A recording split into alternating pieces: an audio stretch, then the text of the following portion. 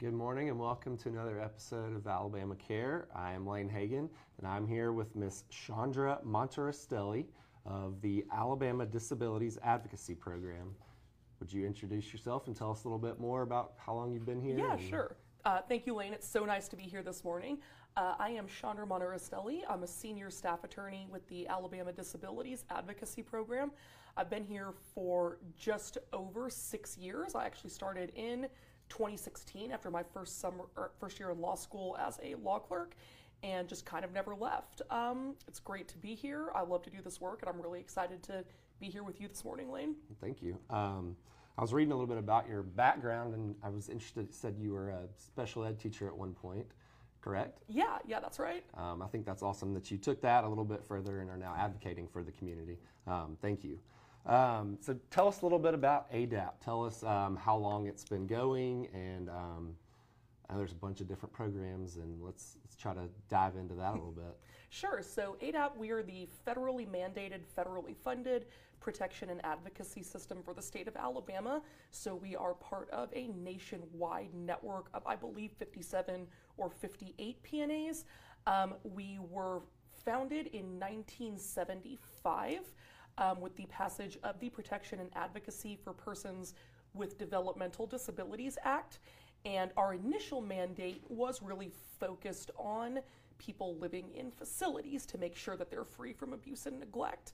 Obviously, we still are committed to that foundational principle, but our advocacy over the last 47 years has really expanded to protect the rights of folks with disabilities across the nation in every aspect. So we've got a variety of funding streams now. We still have our original and biggest ones, which are for folks with developmental disabilities and folks with mental illness, to ensure that they're safe from abuse and neglect and to protect their rights. But we also focus now on helping people with employment supports and employment services, especially folks who are receiving Social Security. We focus on helping folks with assistive technology and traumatic brain injury services. We focus on accessibility at the polls and voting access broadly, especially for people who have been, historically disenfranchised. So over these last almost 50 years, our mandate has really expanded and our work has become very broad, and it's broadening every year. That's wonderful. Is it a free service or does it cost anything? I mean, when someone wants to inquire about services, how do they start that process? Sure. So to answer your first question, yes, it is completely free. We do not charge for our services. We cover out-of-pocket costs. We absolutely do not charge anything. So kind of the process of getting hooked up with us, folks will call our main number. They'll get set up for an intake, either with our adult team advocate or our children's team advocate, depending on, of course, the age of the prospective client. They'll go through the intake interview, and then from there we'll kind of look at, is this something we're going to take on for advocacy? Is it something where they're really just asking for information? And then kind of depending on what it is the person needs, we'll kind of go from there. What's the time frame normally on, say we start the process, say a phone call is made, what's the time frame when it comes to a full intake? So typically folks will have their intake done within 5 business days. That is always our goal. That's what we strive for. And then after that intake appointment, their case will be reviewed pretty quickly, usually in less than a week, and they will be hooked up with somebody within a week after that intake appointment. So we try to move very quickly. That's awesome. I know a lot of times these issues can be so time sensitive, so the fact that y'all can work quickly is huge. And we do try to that end as well. When somebody contacts us with an urgent issue, we try to get them hooked up with somebody that day or within 24 hours. So again, we try to be very sensitive to, how emergent these issues can be. Wonderful. Thank you. That's perfect. So there are 7 or 8 different categories that y'all, or programs, I think, inside ADAP. Which one would you say is probably the most requested? I would say our 2 biggest ones are definitely the PAD, which is for folks with developmental disabilities, and PAMI, which is for folks with mental illness.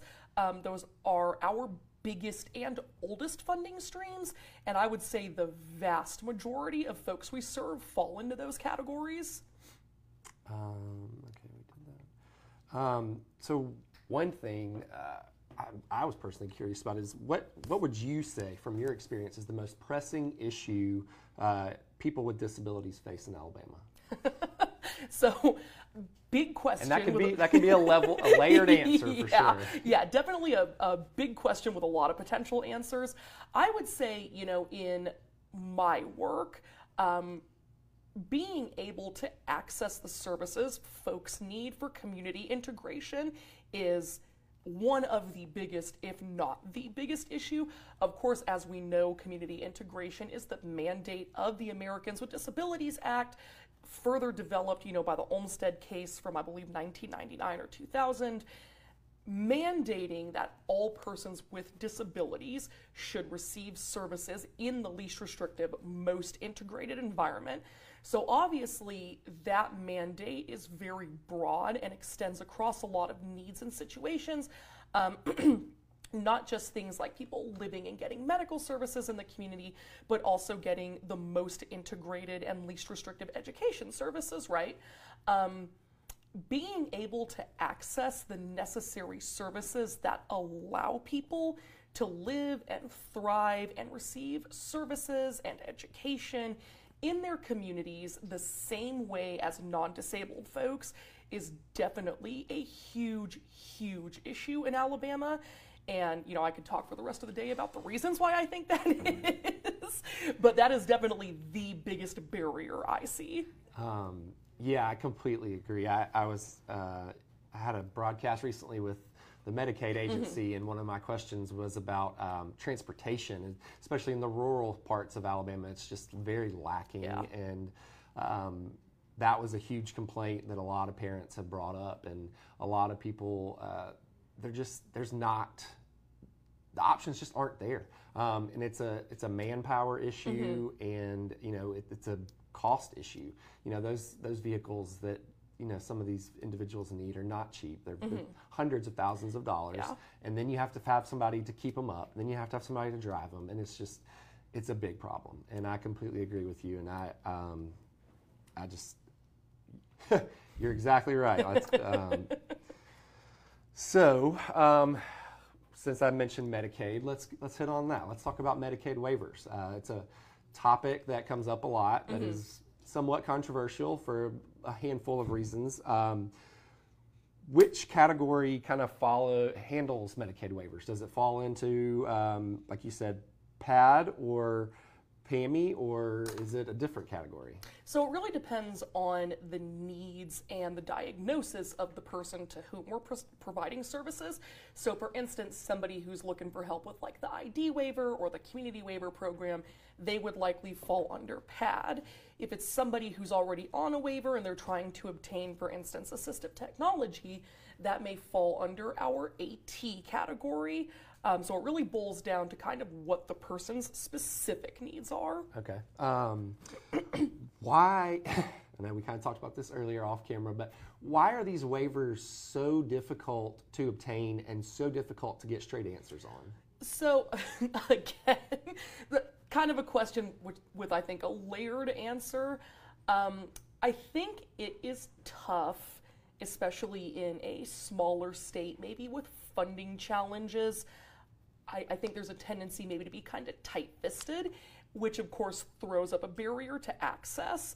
A lot of folks don't know that these programs exist. They're not terribly well publicized, I will say. I mean, before I started working here, even having been a special education teacher, I had no idea these programs existed. So they're not very well publicized. They're not super highly known. There are a lot of barriers to access in terms of the legwork folks have to do to be able to even mount an application for the waivers, which is why that's a big thing we help with to kind of get around some of those barriers to access, especially in terms of like obtaining medical records, answering questions, finding time for intake appointments, all these things. And I really do think that boils down to kind of this nature of wanting to kind of be narrow about how services are provided to kind of preserve that purse, which of course is not the consideration we should have, No, but absolutely that is not. what we're up against. I agree. Yeah, it's funny you say that. I was talking to a mother last week, and they just moved into Alabama within the past year, and the neighboring state they were in, they had a wonderful waiver system, and they were taken care of. And she said they have been in Alabama maybe 9 or 10 months, and they hadn't even heard of the Medicaid waiver. So I was like, here's what I think you need. Go look online, see what you can find. But yeah, I think we just need to get, it needs to be publicized It way does. more. It's such a necessary thing, Yes. and I completely agree. Do you think that if we expanded Medicaid, I don't even know what that would look like, but if we expanded Medicaid, do you think that would make the accessibility issue even less? Like, do you think we'd then be able to get the word out more, or you think that's always going to be our issue, is just not being able to get full communication out there with the public? I do think expanding Medicaid may help with that to an extent, in terms of people may be more aware that there is broader access to Medicaid services generally. I think the biggest barrier, and I do think this would be a barrier that would remain even in the face of a much needed Medicaid expansion, would be helping folks understand what is really out there. I think a lot of times people hear Medicaid and they think maybe very basic medical care. I don't think people are really knowledgeable about or aware of kind of the long-term services and supports that are provided under the waiver programs. So getting the information out about those and how they can help you, your loved ones, your people remain in the community would still be really vitally important. Do you think our state will vote to expand Medicaid? You know, Lane, it is one of my dearest hopes, but I'm not too optimistic about that at this point. I would agree with you. So one of the issues that has been brought up to my attention about these waivers is just how long it takes, and the wait lists can be Yes, years yes. long. And I kind of proposed that question to the agency, and they played it off like it wasn't a real thing. But I personally know a few people that were on the waiver wait list for 18 months, 2 years. Is it a manpower problem, or is it just a desire to not use the money, or why is that so long? I think it's an issue that goes back to kind of the funding issue we were talking about earlier. So each of the waivers has a cap on the amount of people who will be served. I think the biggest one is the E&D waiver that has about 9,000 slots. And then the smallest one right now, I believe, is the technology assisted waiver, which I think only has about 80 slots. Oh, wow. Yeah, That's tiny. very tiny, very tiny. And I think a big reason for having these caps on capacity is, of course, like we were talking about, to preserve that funding. And so if you've, got folks who are on the waiver for 20, 30, 40 years, of course, that's great. They're getting the services. That's what we want. The waivers, I think, would be to be expanded to provide capacity for more folks, because just because you've got one person who's using a slot for, decades doesn't mean that there's not more people who need those slots. But yes, to answer your question, I think the issue is these service caps, which are informed by and caused by the funding issues. Right. Yeah, that's We have a little bit. Sorry, guys. I'm going to read the Facebook chat to you. I think this will work this way. I'll use the mic so the online audience can hear, and then I'll just present the question. Sure. So Paige says, ADAP is the best kept secret for disability advocacy in Alabama, and they have been around for a long time. I remember them helping my parents with navigating the new ADA and IDEA with my brother's education, IEP, in the 90s. So thank you, Paige, for sharing that. Just kind of commentary. Then she also says, actually, paratransit is just as bad in more urban areas of Alabama, too. We live in Jefferson County and have no access to class-trained public paratransit. So I know that transportation can be a challenging issue. We've talked about in the past. Paige also chimes in, safe, accessible public paratransit that allows Alabamians to follow the ADA and live engaged within the community is their least restrictive environment, is cheaper than institutionalizing them. Paratransit services are not free, but they save taxpayer money as compared to nursing homes and other nonprofit institutions.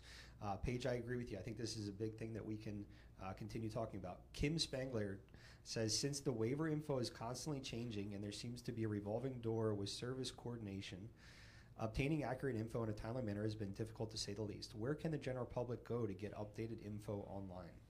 So I think the most updated info is going to be on the Medicaid website. The info does change a lot, that is absolutely right, but the website does stay fairly up to date with the rapid changes. Of course, we stay abreast of all of those changes as well.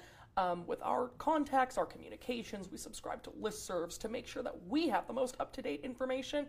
So we will also push out that information as it comes in, either via our newsletter, our Facebook page, outreach events. So I think the Medicaid website is a good resource, but we are as well. And I do want to note, so I think Paige raised a really interesting point kind of about how it's cheaper to serve people in the community than it is in institutions. And I think that's kind of a secondary concern to sort of some of the funding stuff we were talking about. It seems like this mindset of institutionalization tends to persist, even though legally the framework is toward community-based care. And I think that's also a really important barrier to access that we're up against, so it is something to keep in mind. Absolutely. What was I going to say? Thank you for those comments. Those are wonderful. Thanks, Alex. So one thing personally I think that I wanted to touch on was in regards to the Medicaid waiver. What if a child has a supplemental trust set up, but they still want to apply for the waiver? I know this pertains to my family specifically, and we talked about it a little bit earlier, but let's talk about it on camera now. So you were telling me I need to try and look into an ABLE account. So let's go into that. Tell me a little bit more about the ABLE account. Where, what would that even look like? Sure. So the ABLE accounts are a really, really great resource because they are not considered as the child's resources or anybody's resources when you are applying for benefits such as Social Security or Medicaid. They're not subject to Medicaid recovery policies. They are not deemed to the child or the applicant as income. So it is a completely separate and apart financial resource. There's no limit to what can be contributed. There's no limit to what you can have in there, and it can be used for anything that's for the benefit of the beneficiary. So there's a lot of creative financial planning that can and often needs to be done when you're applying for these benefits. Getting an ABLE account is absolutely the best thing you can do. And then I hesitate to get into broad statements about the financial aspects when I'm talking about stuff like this, just because it is so individualized. But I will say our doors are always open to discuss and look at those issues with families. But as a broad recommendation, the ABLE account 100%. Okay, perfect. That's helpful information for me, and I hope for other people, because it's something I kind of touched on with the Medicaid agency, and they, were like, well, you each person is different, each waiver is different, and there weren't a lot of straightforward answers. Yeah. So thank you for that. I really appreciate. So if Sarah Williams says she has an ABLE account and it's been a lifesaver. They're great, and they are also a very well-kept secret, so get the word out. Exactly. I've never heard of it, so there you go. Thank you for that. If a family wants to apply for a Medicaid waiver, would you recommend them going straight to the agency or starting with reaching out to y'all and getting assistance with the application, or getting denied first? So how would you recommend if I needed to go to Medicaid and say, hey, help me with this waiver? So I typically recommend that people reach out to us first to help with the application, and that's for two major reasons. First, like we were talking about, the application process can be so time-consuming and so complex and so Byzantine. Often it's hard to understand, and the help you're going to get from the state or from the agency is usually pretty minimal. They're not going to give you a lot of help. They're not going to give you a lot of guidance. So that's the first reason I recommend people reach out to us. The second one is so that in the event of a denial, we've been building the record from the start. So that way when we go to appeal the denial at a review, a fair hearing, however far it has to go, we know that we've built the best possible record for the best possible case in appealing a denial. So when in doubt, folks should always reach out to us to help with that process. Okay, that's perfect. So let's talk about specific items. I personally, over the past 2 years, have run into Medicaid denying many, many different items. And the thing that's so frustrating to me has been that these providers, these doctors, these therapists, these boots on the ground are saying this child needs this item. But yet we have insurance and Medicaid saying, no, that's not medically necessary. How can we combat that? How can we go about saying, okay, I have 5 people on my side saying, yes, it is, but you have this one agency or this one insurance company saying, no, it's not. How do we fight that? Sure, and it's so frustrating because, like you said, you have the boots on the ground medical providers who went to school for this, who work with the child, saying that something is medically necessary, and then you have the agency who doesn't know the child at all saying, well, we don't want to pay for it. So it is so frustrating. That is exactly the type of thing that we would challenge and appeal that denial. Of course, you know the standard for EPSDT is it medically necessary? If it's medically necessary, the child has an entitlement to it. The end, cut and dried. So for folks who are in situations like that, absolutely contact us. That is absolutely the kind of thing that we look at. That's, I mean, well, we could talk about that forever. I know. So I think one thing I've learned is there are certain items that they deem not medically necessary no matter what. And the way I view it, that should never be the case. Right, every child, every adult with a disability is different. These items were created for individual purposes. It should not be a blanket statement that says, oh, these helmets, they're never covered. They're not medically necessary. Oh, these sleep safe beds, they're not medically necessary. That bothers me. Like every item should be up for an individual basis review. Yep. And I wish there was a way we could go about changing that. Is there a way we could change it, or is that it's just never going to change? Well, the really important thing to know is that all Medicaid services, whether it's a waiver, whether it's EPSDT, have to be individually tailored to the person.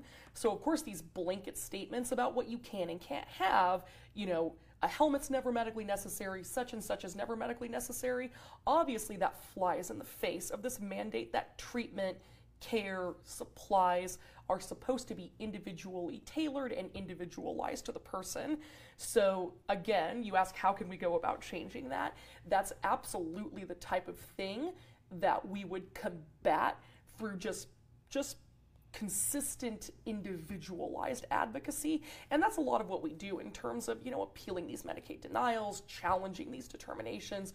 We take little bites, little steps forward to work toward hopefully changing these policies, not only to better help the folks with disabilities in Alabama, but, you know, also to comply with federal law. Right. I think one of the biggest issues, and I'm sure you can hit on that, is just how long it would take to appeal with Medicaid. I know I just can't imagine that's a quick process. No, you're absolutely right about that. And that is one caveat I do have to give to folks. I mean, when you're in this, we're in it for the long haul. I recently wrapped up an appeal of denial of eligibility for a waiver. So, I mean, we were right at the beginning. It wasn't even a matter of not getting services. It was literally not even being able to get on the waiver. And we were successful, which is great, but it took 3 years, which is not great. And that is just unfortunately one of the things that is so tough when you're combating these issues, because people need stuff now, not in 3 years. But unfortunately, you know, that gets into not just kind of state bureaucracy, but also just kind of the wheels turn so slowly in the judicial system. Yeah. So like I said, that is a big caveat I give to folks. Like, we're in this for the long haul. I agree. What was I one with? I think. We have a Facebook question. I'll kind of jump in Go there. ahead. Paige says, what are Chandra's thoughts on what action someone on a waiver now, but having trouble accessing their services due to a lack of other support systems to allow their use of the waiver services such as paratransit or available home care aids can take? How do they self-advocate? How can community members with disabilities engage with and partner with ADAP? Sure, so that's a great question. Thank you, Paige. So this kind of gets back to, Lane, what you and I were talking about earlier, how a lot of these problems are so layered and require kind of a layered approach in terms of advocacy. So even where somebody has an entitlement to a service and you're able to obtain that service, the service is useless if you can't get to where it's being provided. And so we encourage folks, to advocate not only for themselves, but for their communities to be able to access the broad range of services that are needed to give people the best possible lives in the communities.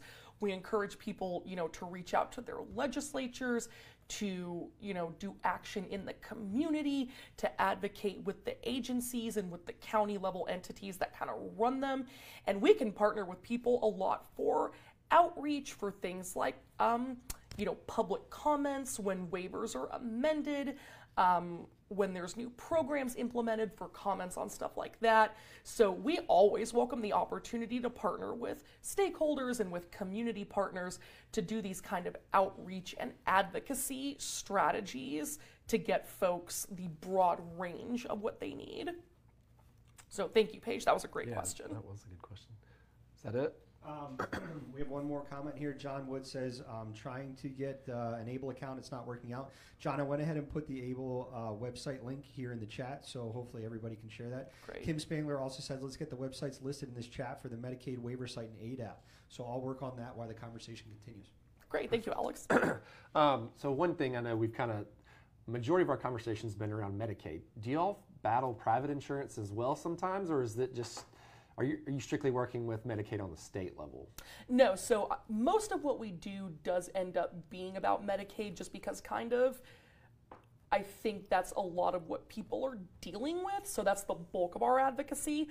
But anywhere where the rights of a person with a disability are being violated or not recognized, it doesn't necessarily have to be state action. It can be a private actor, like a private insurance company, who is somehow violating the rights of the person with the disability by not providing them what they need. So that's also absolutely something we can look at. Gotcha. So that kind of plays into what I was going into the next question. So for private insurance, I know one thing that comes up a lot in the Libby's Friends world is the number of therapy visits that are allowed by private insurance. Each plan has different limits, but most kind of have a limit that is, within the 30 to 60 visits per year, usually.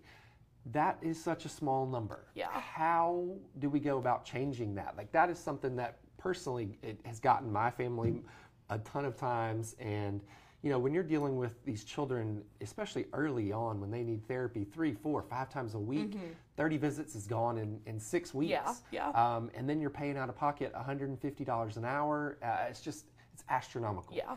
Can we go about changing that?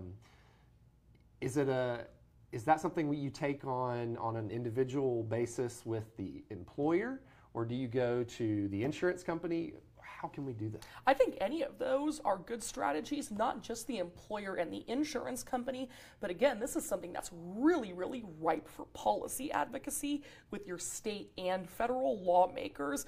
Not only that, but if you can take, again, action in your community, action with your employer, action with the insurance company. Often we hear the squeaky wheel gets the grease, right? So the more that you can be the squeaky wheel, the more that helps. That's true. I feel like a lot of times the squeaky wheel gets muted lately. Which is often where we step in. Yes. Because they have to listen to us. I like that. So we've talked about this a little bit, but how can parents give input about areas that need services? Do you think it's wiser to go to social media and put a blast out there, or do you think it's more of let's go to our policymakers and our lawmakers What would you recommend? Again, I think you can undertake a variety of strategies to be able to really get the word out there, not just about what your own people need or what you may need, but what the community needs broadly. So things like social media, talking to your policymakers at both state and federal levels, submitting public comments to Medicaid when the opportunity arises, attending public hearings and public forums if they're accessible to you in terms of transportation and time and things like that when the opportunity arises. All of these are excellent opportunities to sort of make good trouble and make your voice heard. And if you can kind of round up community members to make everybody's voices heard, there's strength in numbers, so that's all the better. I don't think it's the kind of problem that responds well to really one specific strategy. I think the more sort of broad, layered strategies you can undertake to really hit at the problem from every possible angle, the better. Perfect. Yes, I agree. So let's kind of switch and talk a little bit about accessibility. Sure. It's a hard topic. Personally, my daughter, we have accessibility issues everywhere we go.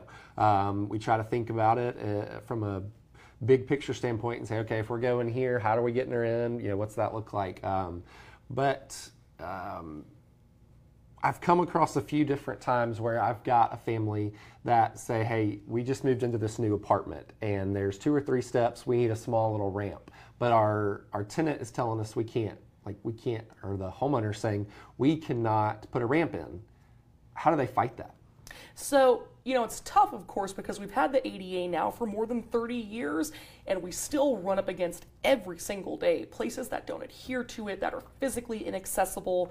When you're in a situation like that, for instance, where you're living in a rental and you need to make an accessibility modification and the landlord or the homeowner or whoever is telling you no, that's absolutely the kind of issue that the Fair Housing Act covers. So there are a variety of strategies. There's informal advocacy, self-advocacy, a really, really good avenue that I think is also not very well publicized. Again, something I didn't even know about until I started doing this work is all federal agencies have an administrative complaint process through their offices of civil rights to be able to address issues like this. So for instance, if you're in a situation like what you're describing that would implicate the Fair Housing Act, folks can make an administrative complaint with the agency through the Department of Housing and Urban Development's online portal. Now, often, even bringing up the words administrative complaint and HUD is usually enough to get the bad actor to acquiesce.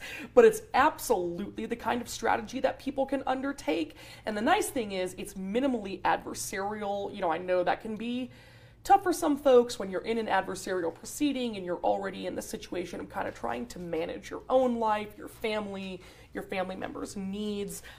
When you make this report to an administrative agency, they take on a lot of the legwork in terms of investigating and developing a resolution.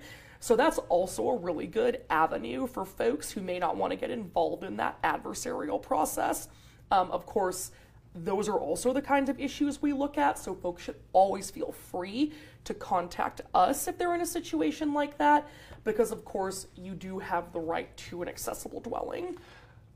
The few that I've come across, I've just told them, look, you absolutely have the right to be able to get your family member in and out of your house. If they tell you otherwise, you've got ADA on your side, you've got, I was like, I think if you just...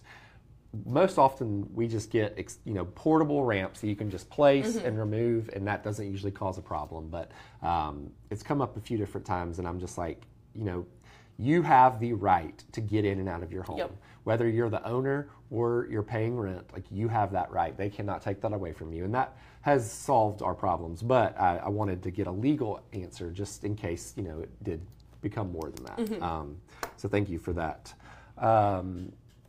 So you kind of touched on advisory councils and public forums. How can someone get involved in one of those? I personally would like to have a little bit of a say-so in some accessibility issues in my community, and on the statewide level, I feel like I could probably provide a little bit of guidance in that. But how does someone get involved in an advisory council? That I know Medicaid told me they have some advisory councils and some parental councils, but they didn't give a lot of information on when they are, when they meet, how to get involved. So how does one go about getting involved in one? Sure. So it's different, of course, depending on, what the entity is that has the advisory council. Of course, for instance, we have our advisory councils. A lot of state agencies have advisory councils. I think you're probably better off maybe reaching out at a more local level. So most state agencies have county or regional level arms that kind of do like the day-to-day operations of, the waivers, or of course school districts. I think you're probably better off maybe trying to obtain information at that level rather than from the state. Okay, that's perfect. And then, I'm so sorry, I do want to say for public forums and public hearings and things like that, those are always publicized on the Medicaid website. They have to publicize those as a matter of federal law. So anytime any change is being made to any Medicaid program, or they're trying to implement something new, that will be publicized on the website. Okay. And I know they've been trying to do more social media. I know they recently said they've gotten a Facebook page, so I imagine that would be out there as well. Yeah. So with school starting this week, and some have already started, let's kind of go into some IEP issues. I know that's always can be a sensitive area, Sure. and there's a lot of thoughts on IEPs. But if a family is having concerns or issues with their local school district, and they can't get an answer, they can't get what they need, what should they do? So if a family is having concerns with their school district, approaching the Board of Education, approaching, higher up in the district level, like the IEP or 504 coordinator, is always a good idea. But a big thing we recommend, and this kind of gets back to what we were talking about earlier in terms of kind of preparing the best possible Medicaid application, when you're in a situation where you're having to kind of go above and beyond to advocate for your child and their special education rights and needs, documentation and really illustrating a strong picture of your child's situation is absolutely important. What does your child need? What are they getting? What are they not getting? What is the effect of them not getting that thing that they're not getting? And be ready to present that so you're really painting the fullest picture of what your child needs. ADAP has some resources on our website, preparing for your child's IEP meeting, and of course kind of our special education Bible, Right Not a Favor, which really describes this process kind of in more detail. Once you've done that, we recommend folks contact the district's IEP or 504 coordinator in writing about their concern. Always make sure things are in writing. Make sure you're communicating in writing. If you're getting denials, and again, this goes for Medicaid as well, if you're getting denials, make sure those are in writing so you have something to challenge. Create that paper trail to tell them what you're unhappy about, how what the child is getting doesn't reflect the promise of their plan, again, the impact on the child, and what you want to happen to fix it. Make sure you're being proactive in terms of, requesting a meeting by a certain date so you have an opportunity to discuss what the child needs and what they should be getting. And then if you still don't get the resolution you want, you have a few options for next steps. The Department of Education, just like other federal agencies like we were talking about, also has this administrative complaint process. And there's also a variety of ways that ADAP can kind of step in. So again, folks should definitely contact us. We do have in our Right Not a Favor kind of a conflict resolution process. So I know that was a lot of information, but again, it's kind of a layered problem that requires a layered approach. Yeah, you're exactly right. Why is there such a negative feeling and kind of a dark cloud around the IEP world? So I'm going to be kind of blunt here. The short answer is ableism. For school districts and, for the state in general, again, this kind of gets back to what we were talking about earlier. Providing more services means spending more money and doing more administrative work and putting in more effort. And a lot of times, and, I think this is a money problem, I think it's a cultural problem, I think it's a political problem.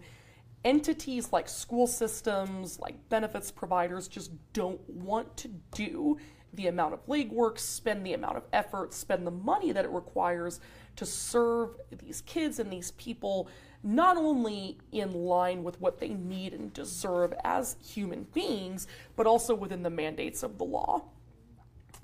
Yeah.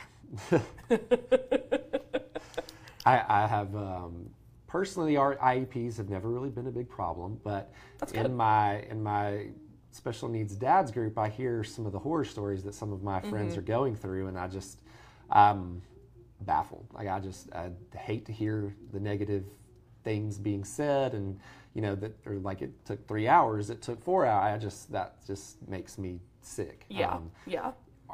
We are our biggest advocates for our child, and if our school district can't provide what they need, it's just it's not okay.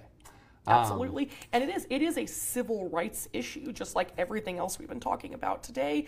It is absolutely a civil rights issue, which is, part of what makes it so important. Yes, absolutely. So the only thing that I've actually kind of gone into thinking about our IEP and what we need and what Libby needs is, when school's out in the summer, Libby doesn't receive her therapy, her services. And last year we kind of brought it up, said, hey, we are interested in getting Libby services this summer, her therapy specifically. And we didn't put it on paper. It was just, a face-to-face conversation. But it was not very well received. It was like, no, she doesn't get those in the summer. If you want them next year, maybe we can add it to our IEP, but not going to do that. And I was just kind of like, well, no, like that's not how that works. How should we have done it? How can we go differently about it to make sure she's getting those services in the summer? Is it something we just need to change in the IEP? Yes. Okay. So extended school year services are absolutely a thing. It does need to be in the IEP. So if you're in a situation where you or anybody else is requesting services for your child in the summer and you're being told that the school doesn't want to do that, if you're kind of being deterred or discouraged, again, really important opportunity to kind of start building that paper trail, make the request in writing, call for an IEP meeting to have it added to Libby's IEP, and then if the school still continues to push back, that's when you call us. I don't think they will. I think if we just say, hey, we're going to change the IEP, I think they'll kind of fall in line. But it was the only time really where we've kind of had a negative thought towards our school district. But that's behind us now. So let's kind of go into some success stories that ADAP has had. What has been ADAP's most successful thing in your time? So we've had a lot of really important successes in my time here, both on a systemic and an individual level. So I'm sure you're probably familiar with our prison litigation. I know it's been made a lot of news kind of in state and national newspapers. So over Christmas, I believe, we got an opinion handed down, I think it was like 600 pages from the federal court in Montgomery, kind of describing all of the problems, what needed to be done to fix them. So of course that was really exciting to kind of see these systemic problems with the prison system laid out and what needs to be done to fix them. And we're very hopeful that that's going to result in some big changes, for vulnerable folks.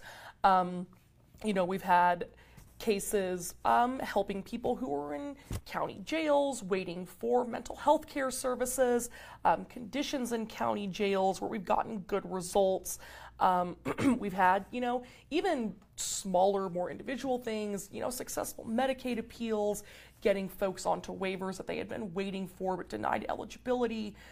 We recently had a case where one of our attorneys was able to get a zoning variance to allow a family to have their service animal. It was a miniature pony, which is something, of course, I know, which is something that is allowed by the ADA. Of course, the city was being difficult about it. We were able to get that for that family. So we have a lot of these great success stories, like I said, both on a systemic and an individual level. And of course, those are the really exciting things that give you kind of the get up and go to keep going when it feels like you're pushing the boulder up the hill. Absolutely. So if a person is, say, waiting on a waiver appeal for 2 or 3 years, if they get approved, is there, would they get like prior coverage where they could get reimbursed for the money they've spent on equipment and services, or is it just start from the time the appeal is approved? It starts from the time the appeal is approved. I have seen cases where folks attempted to argue for kind of that back coverage. I have not seen them be successful. Gotcha. So as an individual and as an advocate for the special needs community, how can we help ADAP be more successful? Is it social media? Is it, just spreading the word? What can we do to help y'all be more successful? So spreading the word is a hugely important thing. I think it was Paige who noted earlier that we are a well-kept secret. You and I were kind of talking about this before we got on today, about how we're really trying to kind of publicize ourselves so that people know that we exist, and so they also know kind of the broad range of what we do.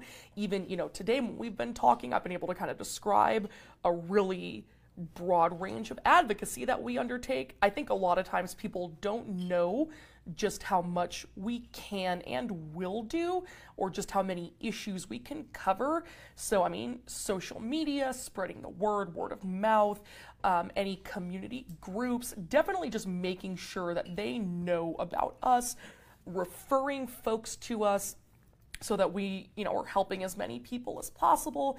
And so we're getting the opportunity to kind of bring cases that may have the potentiality to sort of change things on a systemic level, but really just making sure, like I said, that people kind of know we're here and that we cover a really, really broad range of stuff will help us more than anything.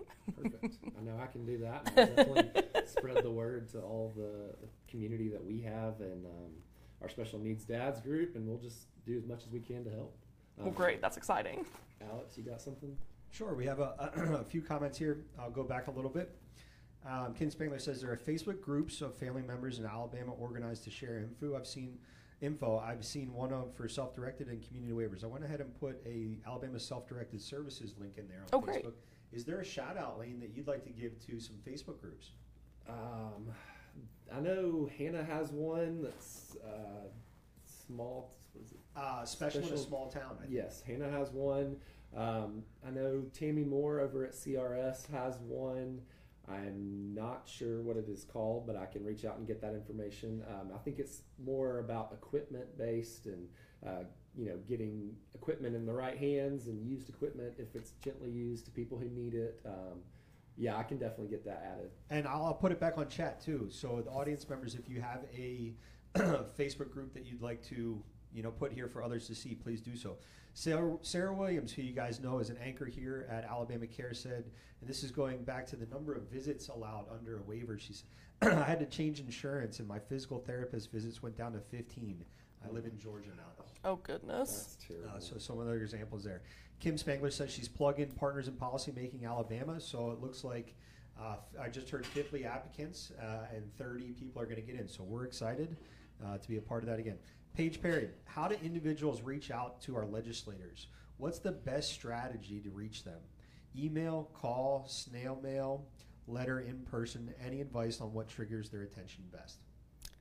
So again, I know I kind of keep saying this, all of it, everything, every strategy you can undertake. So call them, send emails, send letters, be the squeaky wheel. I know, Lane, you said sometimes the squeaky wheel does get muted.